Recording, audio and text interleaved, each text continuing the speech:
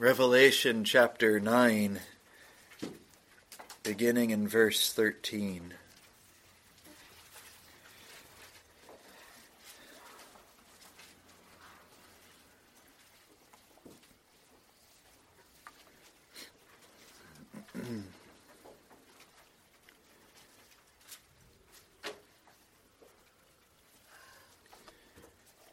Revelation chapter 9, beginning in verse 13. And the sixth angel sounded, and I heard a voice from the four horns of the golden altar which is before God, saying to the sixth angel which had the trumpet, Loose the four angels which are bound in the great river Euphrates. And the four angels were loosed, which were prepared for an hour, and a day, and a month, and a year, for to slay the third part of men. And the number of the army of the horsemen were 200,000,000. And I heard the number of them. And thus I saw the horses in the vision, and them that sat on them having breastplates of fire, and of jacinth and brimstone. And the heads of the horses were as the heads of lions. And out of their mouths issued fire, smoke, and brimstone. By these three was the third part of men killed, by the fire, and by the smoke, and by the brimstone, which issued out of their mouths. For their power is in their mouth, and in their tails. For their tails were like unto serpents, and had heads, and with them they do hurt.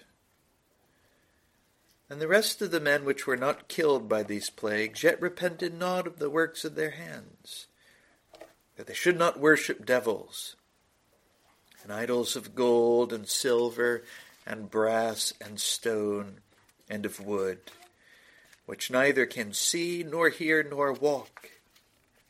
Neither repented they of their murders, nor of their sorceries, nor of their fornication, nor of their thefts.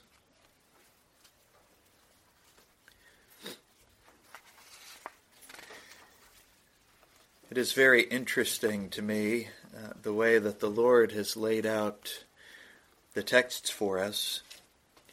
It seems as if in recent weeks he would keep the issue of idolatry and even our heart idolatries before our eyes.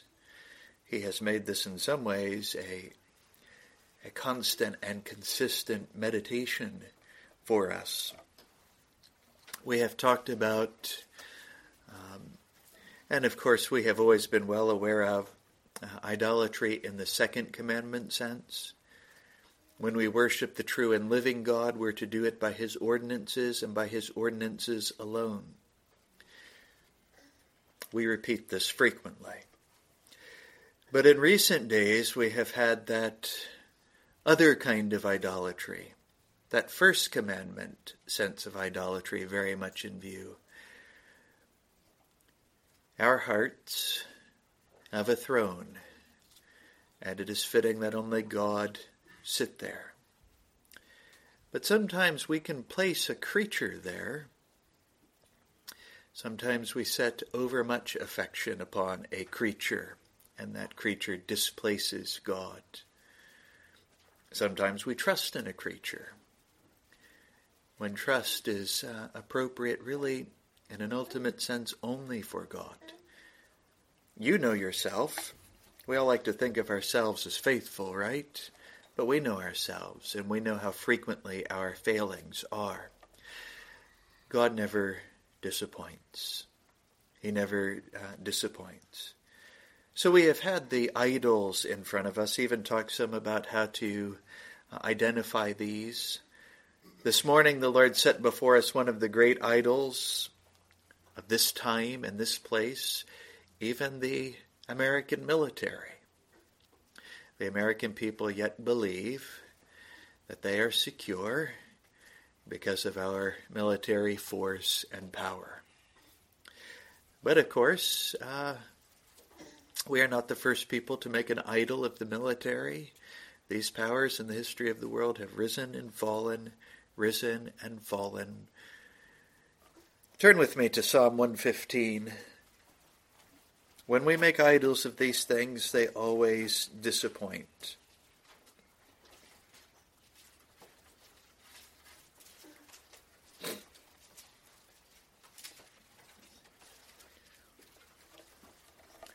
Psalm 115, beginning in verse 4.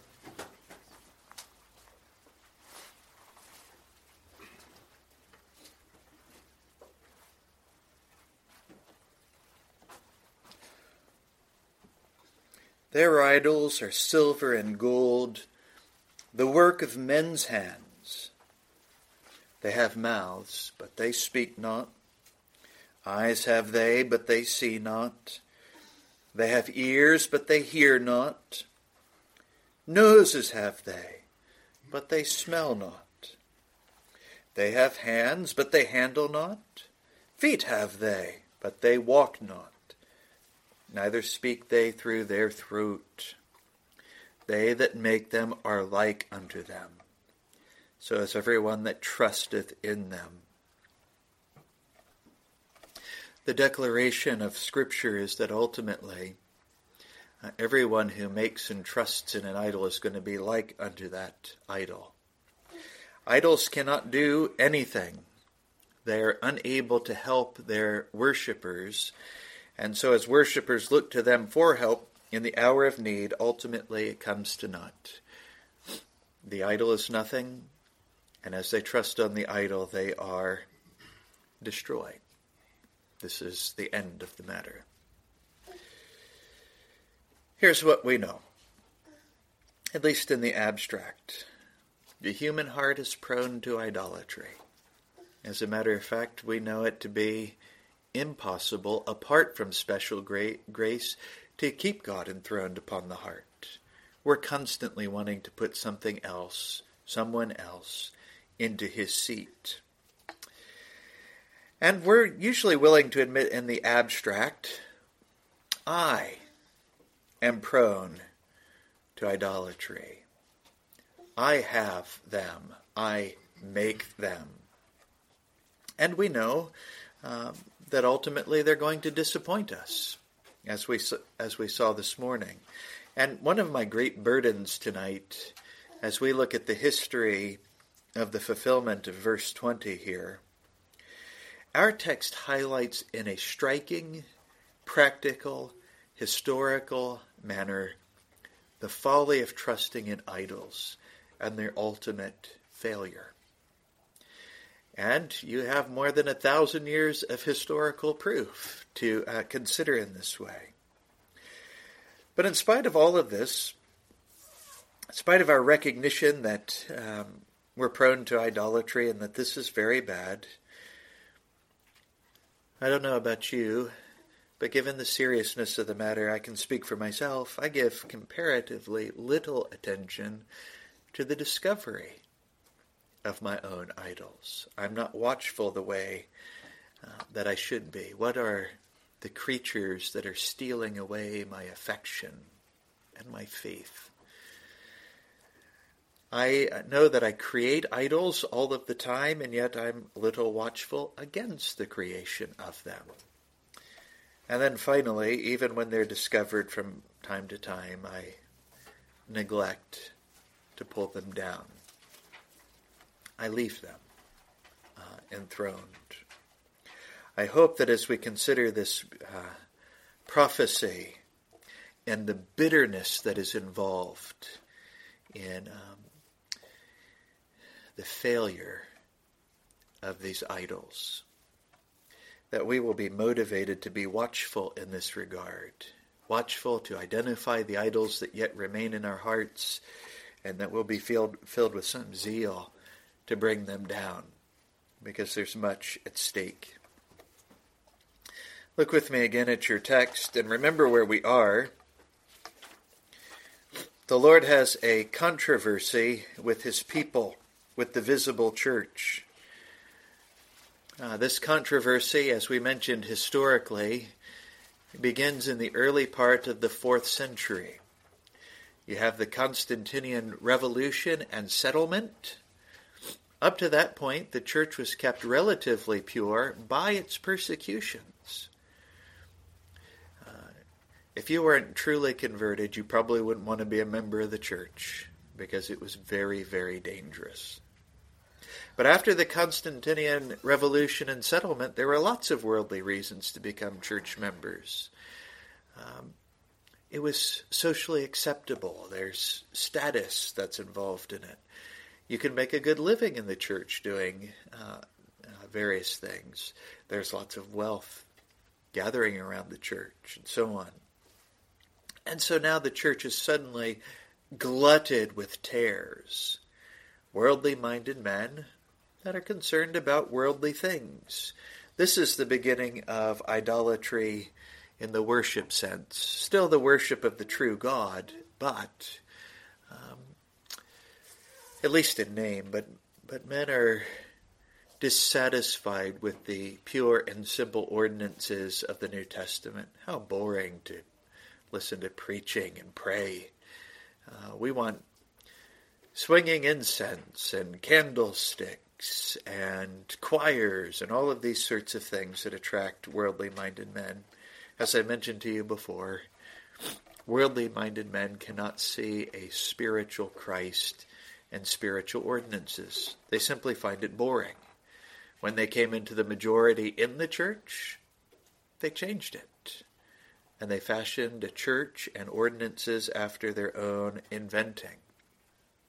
Not too long after that, you have the rise of what we have called all along anti-Christianism in its primary Greek sense, which is not against Christ, although it is, but that's not its first and primary intention. Its first primary intention is in the place of.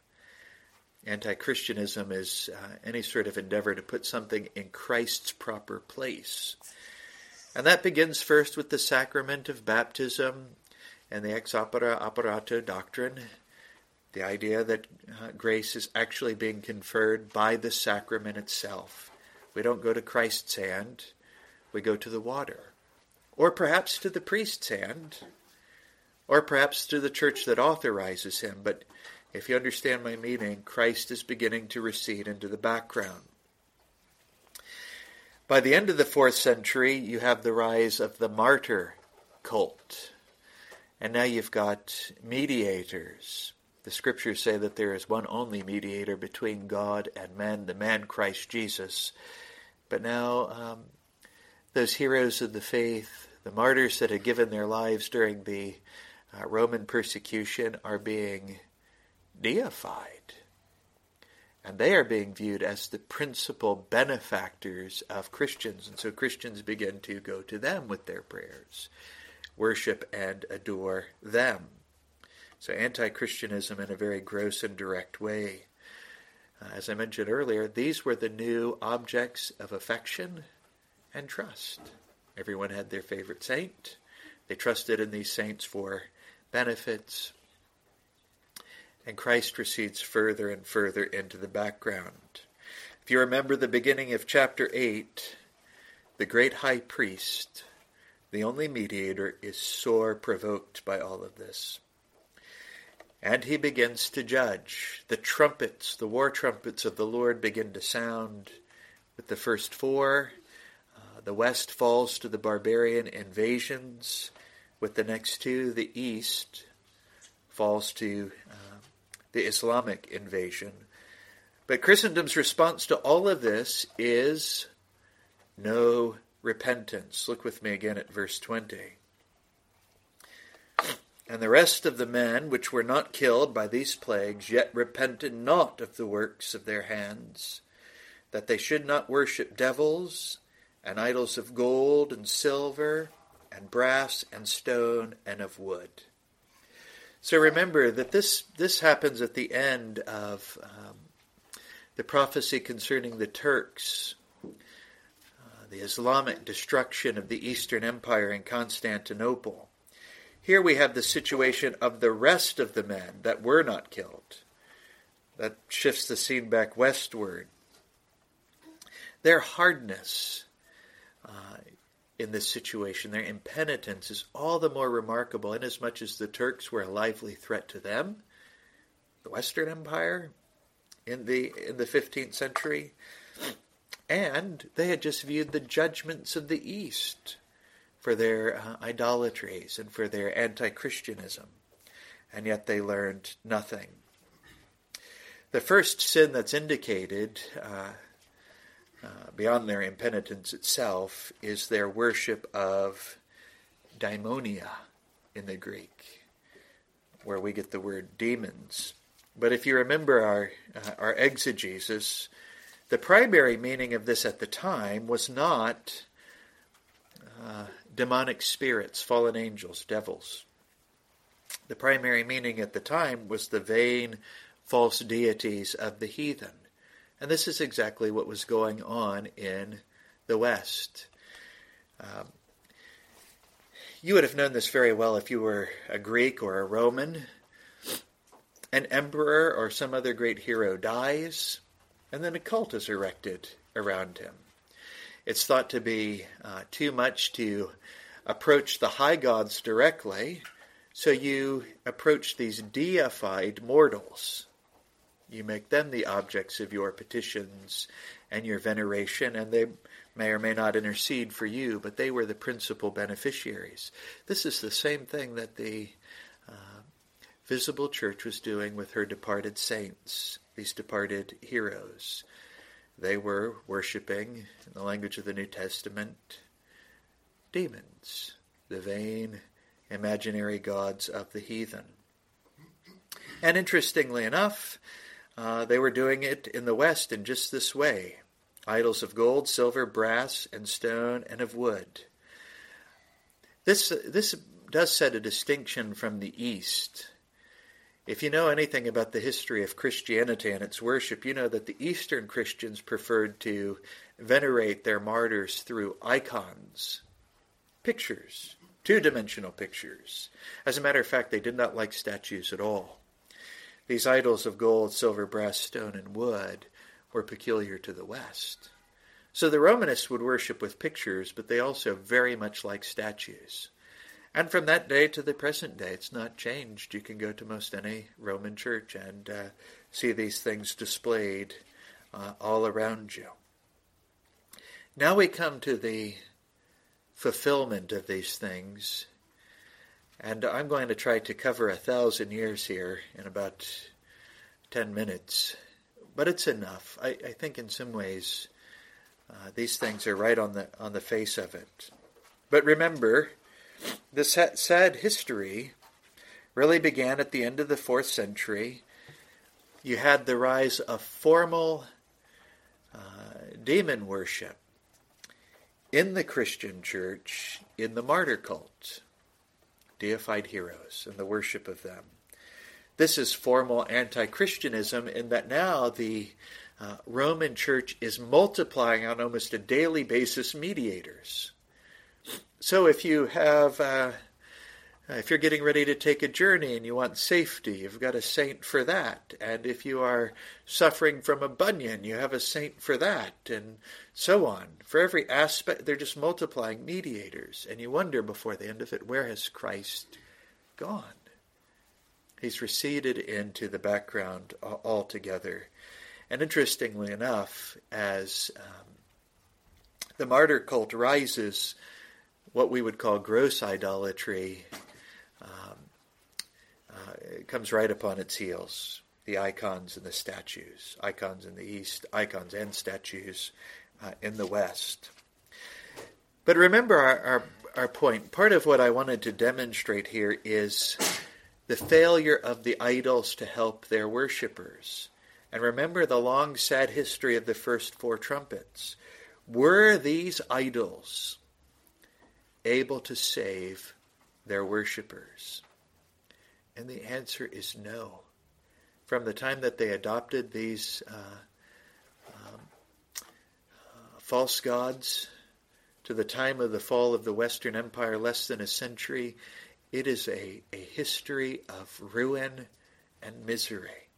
The gods in which they had trusted could not save. And while all that was going on, the Eastern Roman Empire looked on. The Eastern Roman Empire would not fall until 1453. And everybody should know that date. That's the fall of Constantinople. It's one of those dates everybody should know because the world changed. By that time, after 700 or 800 years of trying, finally the Muslims took Constantinople. Finally they took the Eastern Roman Empire. But I want to take you a bit back into the history of the East, some history that we've done before, and then we need to bring it to a completion. You remember that in the year 711, Leo the Isaurian came to the throne in Constantinople. Leo was a bit different than his predecessors in that he was what came to be known as an iconoclast. This is in contradistinction to an iconophile, an icon lover, or an iconodule, an icon worshipper. He was an iconoclast. He was an icon destroyer. And he was king, the progenitor of a dynasty of iconoclasts that lasted some 60 years. During that time, this limited Reformation was stimulated by the Saracen problem itself, because the Muslims will tolerate no idols, constantly complaining about the idolatries of the Christians. This did make at least some Christians ashamed and move them to re-examine this issue. There were Reformation-minded groups, such as the Pelagians, that were encouraging the empire to reform and to move away from this idolatry. There was the obvious prohibition of the scriptures. One wonders how anyone would get around the second commandment. Thou shalt not make unto thee any graven image. Thou shalt not bow down to them nor serve them. Even the bowing down is prohibited, and yet it was being done throughout the Eastern Roman Empire. But in spite of these Reformation efforts, still the kings were opposed by most of the Eastern Empire, most of the people. The title iconoclast was a reproach initially. And the Roman popes always supported the veneration of the martyrs through images. So these kings, these reforming kings, were definitely swimming upstream. It seemed as if they were going to be gaining some permanent ground. In 754, another Constantine came to the throne, a successor of Leo. He convened what he thought to be the Seventh Ecumenical Council. That means the Seventh General Council. And they condemned image worship. And if you'll remember, this iconoclasm was attended by the Lord's blessing. I don't know if you can remember all the way back to that sermon where we considered these things, but even this measure of reformation was enough that the Lord in his providence pushed the Saracens back for a time, and they grew quiet. But this wasn't to last. In 781, Empress Irene came to the throne after the death of her husband. She convened another ecumenical council. It is now forever remembered as the Seventh Ecumenical Council, the Second Council of Nicaea. The year was 787. And for our purposes tonight, this is very, very important. You see in this the very strict and literal fulfillment of the prophecy that's in front of us. The first thing that this council did was revoke and condemn Constantine's council just a handful of years later, well, about a generation earlier. So they condemned that, and they condemned the iconoclasts. They adopted the veneration of images, but interestingly enough, they did it in the very language of our text, which makes these issues about as plain as the noonday sun. I included the Greek of a section of Revelation 9:20. Says, so that they should not worship. And the Greek there is proskunesusi. Proskunesusi. That's the language of worship that's used there. And then not properly devils, but demons, the imaginary gods of the heathen. Interestingly enough, at the Seventh Ecumenical Council, the council wanted to make, and remember it was a Greek-speaking council. There were some Latin speakers there, but this is a council that was conducted in Greek. And the council made a distinction between two types of worship. One kind of worship, they said, was, a kind of veneration that was appropriate for any sort of venerable being. They called this form of worship proskunesis, the very word that's in our text. But then they said there's a form of worship that is only due to God, and they called this latreia. Some of you might have heard that word. And then when they defended the image worship, it's interesting that they used all of the same arguments that were used by pagans from antiquity past. You should understand that the pagans, for the most part, and by that I mean by an overwhelming majority, they never believed that the statue was God. We have to be clear about that. They believed that the statue was a way to focus upon the God. You might call it a contact point or a communion point. But when they would fall down in front of their statues, it wasn't because they believed the statue to be the God, but rather this is the contact point with the God. We are worshiping the God through the statue. And interestingly enough, these are the same arguments that are used at the Second Council of Nicaea, that we're not worshiping the icons or the martyrs, but rather we are venerating the martyrs through the icons. They become a focal point for our faith, for our meditation, and so on. They're aids to us in our devotion. But this is the really interesting thing. The council expressly approved the worship of demons, and they used this very word, proskunesis, the very thing that's forbidden and abominated in this text, was approved of by them there. It's very interesting that this is the language that is used, and all the same Greek words are involved in the language of the council. So if you understand what was happening here, they took a thoroughly pagan view of these things. They said we are venerating, worshiping, proskunesis, the departed martyrs through the icons. Paganism in the church. And here you have the specifically Western manifestation of it, as I mentioned earlier, in that it was only in the West that the statues were approved of. The East always disapproved of statues. Also interesting to note that, and look at the inability of the idols to help or save, as soon as they made this decision, the Saracen power revived and continued to vex the Greek Empire, pretty much until the rise of the Turks. This is a watershed in the history of Christianity and its worship, because now the worship of the martyrs through images has been approved by an ecumenical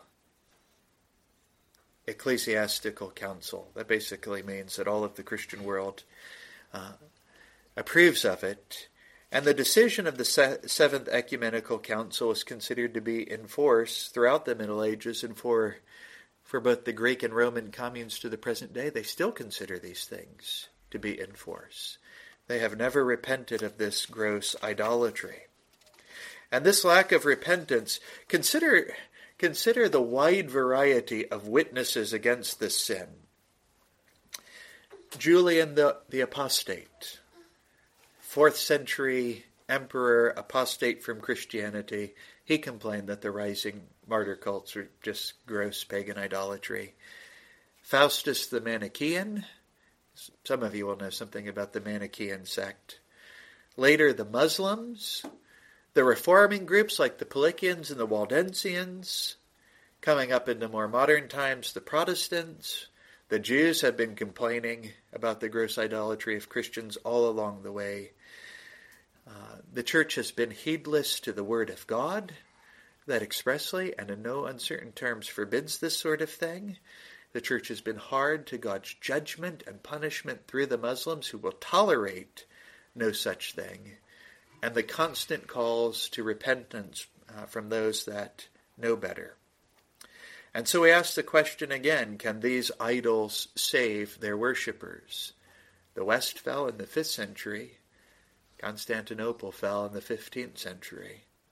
Vexed, sore vexed by the Muslims all along the way until ultimately the empire crumbled.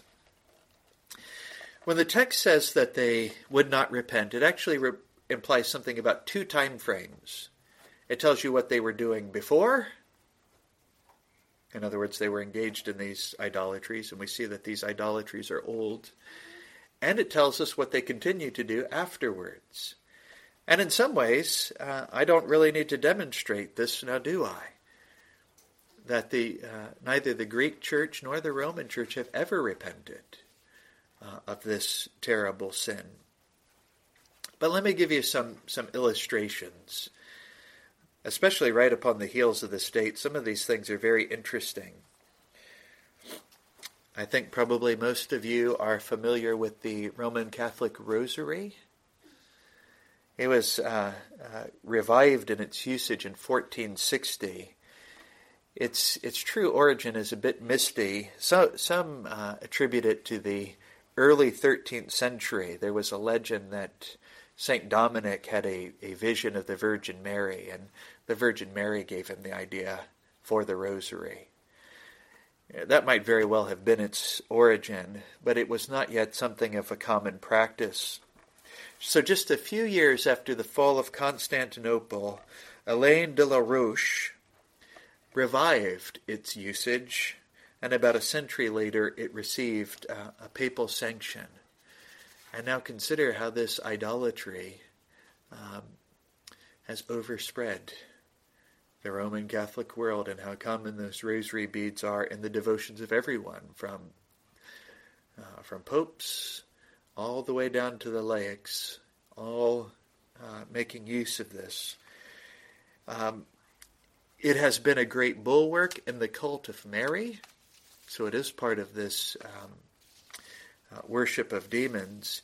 And if I might say so, they have taken the violation of the Lord's prohibition against vain repetition in prayer and made it an art form by the Rosary. As people race through and they say their 10 Hail Marys to their one Our Father and work their way through the beads. So this is a great idolatry to the present day. It has been enduring, and it is very widespread. All classes, all categories of people in the Roman Church. In 1746, the Mary cult ascended yet further. Pope Sixtus IV sanctioned her Immaculate Conception. So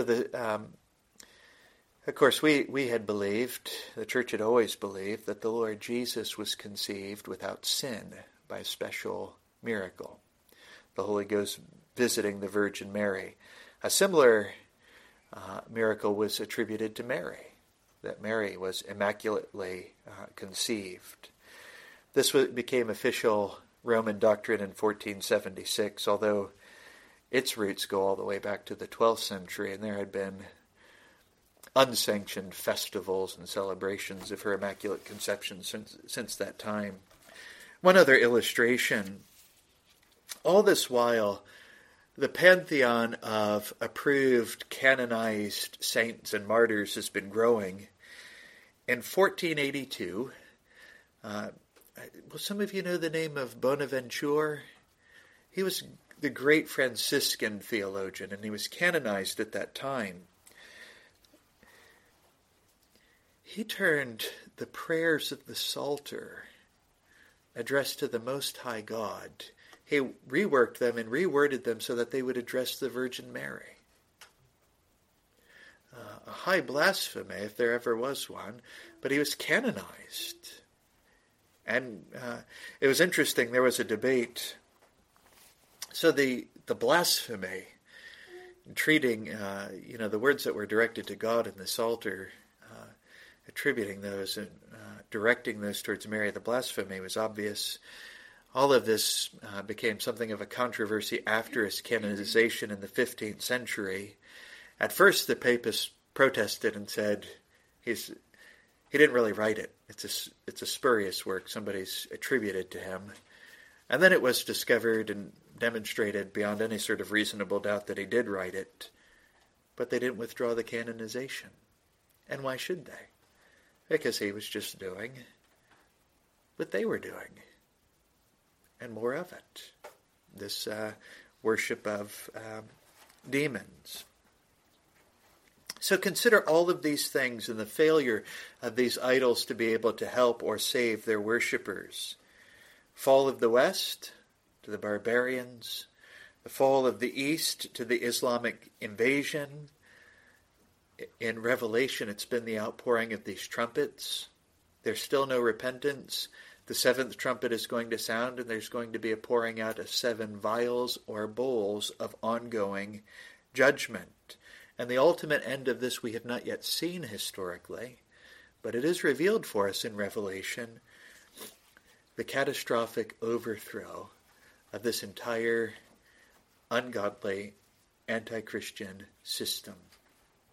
And it's portrayed in some of the most frightful terms that you can imagine in Revelation chapters 18 and 19. If you wanted to take the time to look through those and read those and consider, have these idols been able to help in any way? Have they been able to save? Next week, Lord willing, we'll try to make some progress into these other besetting sins of the medieval Roman Church, and you might say murders and sorceries. Oh yeah. But in the meantime, let us just take away a use. Let us bring down our idols and trust in God alone. I hope today we've had a very full demonstration that idols ultimately disappoint. And it really doesn't matter their kind, their shape, their variety, whether it's a military power or whether it's these imaginary deities that are being worshipped through pictures and blocks of wood and so on. These idols always disappoint their worshippers, but God never disappoints. And there's not a single thing that he's promised that will fall to the ground. And to this end, just 3 brief exhortations.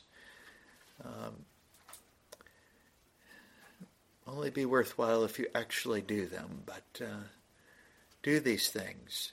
The easiest way to bring down your idols is to be watchful against their creation in the first place, which means keeping our eyes focused upon God and a constant monitoring of the heart to make sure that the heart is not being drawn away from God to other things.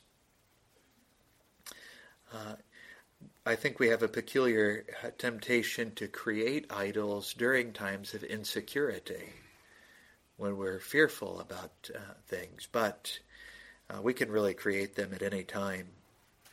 Second, we need to be examining ourselves as part of ongoing daily living, and we need to constantly be asking the question, who or what am I loving? Who or what am I trusting? And we need to keep asking ourselves, whenever we find evidence that our affection is set too much upon a creature, or that we're trusting in the creature rather than in God, we know that we have a problem. And remember some of the indications we've given of this. If you are willing to sin in order to have a creature, it's become an idol in your life. If you're willing to sin to get it, offend the Most High God and hold him at arm's length so that you can have that creature, yeah, you've got an idol of the heart on your hands. Finding the idols of trust is usually, you can find in similar sorts of ways. Do you become insecure when certain creatures are taken away from you or diminished?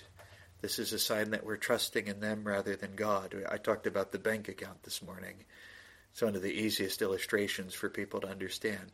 If we look to God as our provider and we trust Him for these things, and He's always the same, whether the bank account is fat or thin, we rest content, right?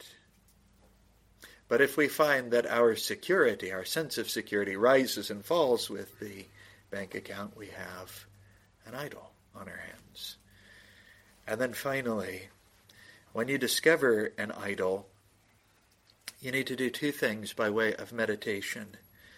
First of all, every creature compared to the Most High God is ugly. You want to take your heart off of it? Think about it in its comparison with the Creator and the Most High God. And it will seem anything from a very, very insignificant thing, and you'll wonder why you ever cared about it in the first place, to an ugly and deformed thing. But to draw them into comparison one with another is one of the easiest ways to cure those problems of affection. So you might just a real life example. It's not an unusual thing for a person to make an idol out of a beloved spouse or child. But that beloved spouse or child, in spite of all sorts of virtues and everything else, is a sinner. And compared to the Most High God, an ugly and deformed thing. Why would you love such a thing more than the Holy One of Israel, who is altogether beautiful in His holiness? And then when you're tempted to trust upon a creature, just consider how uncertain a thing every creature is. And then think about the Most High God, His faithfulness to all of His promises, His faithfulness down through the ages, and you'll see that there's no comparison. These meditations are one of the best tools to bring down the idols in the heart. So you might think in terms of,